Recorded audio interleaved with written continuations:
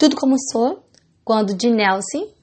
que criou o programa de disciplina positiva, que é uma metodologia de disciplina, estava estudando e conheceu a abordagem adleriana, onde a abordagem incluía habilidades de aplicação prática para ajudar as crianças a parar maus comportamentos e ensinar-lhe autodisciplina, responsabilidade, cooperação e habilidade de resolução de problema. Essas ferramentas da abordagem adleriana fizeram base para nascerem mais 52 ferramentas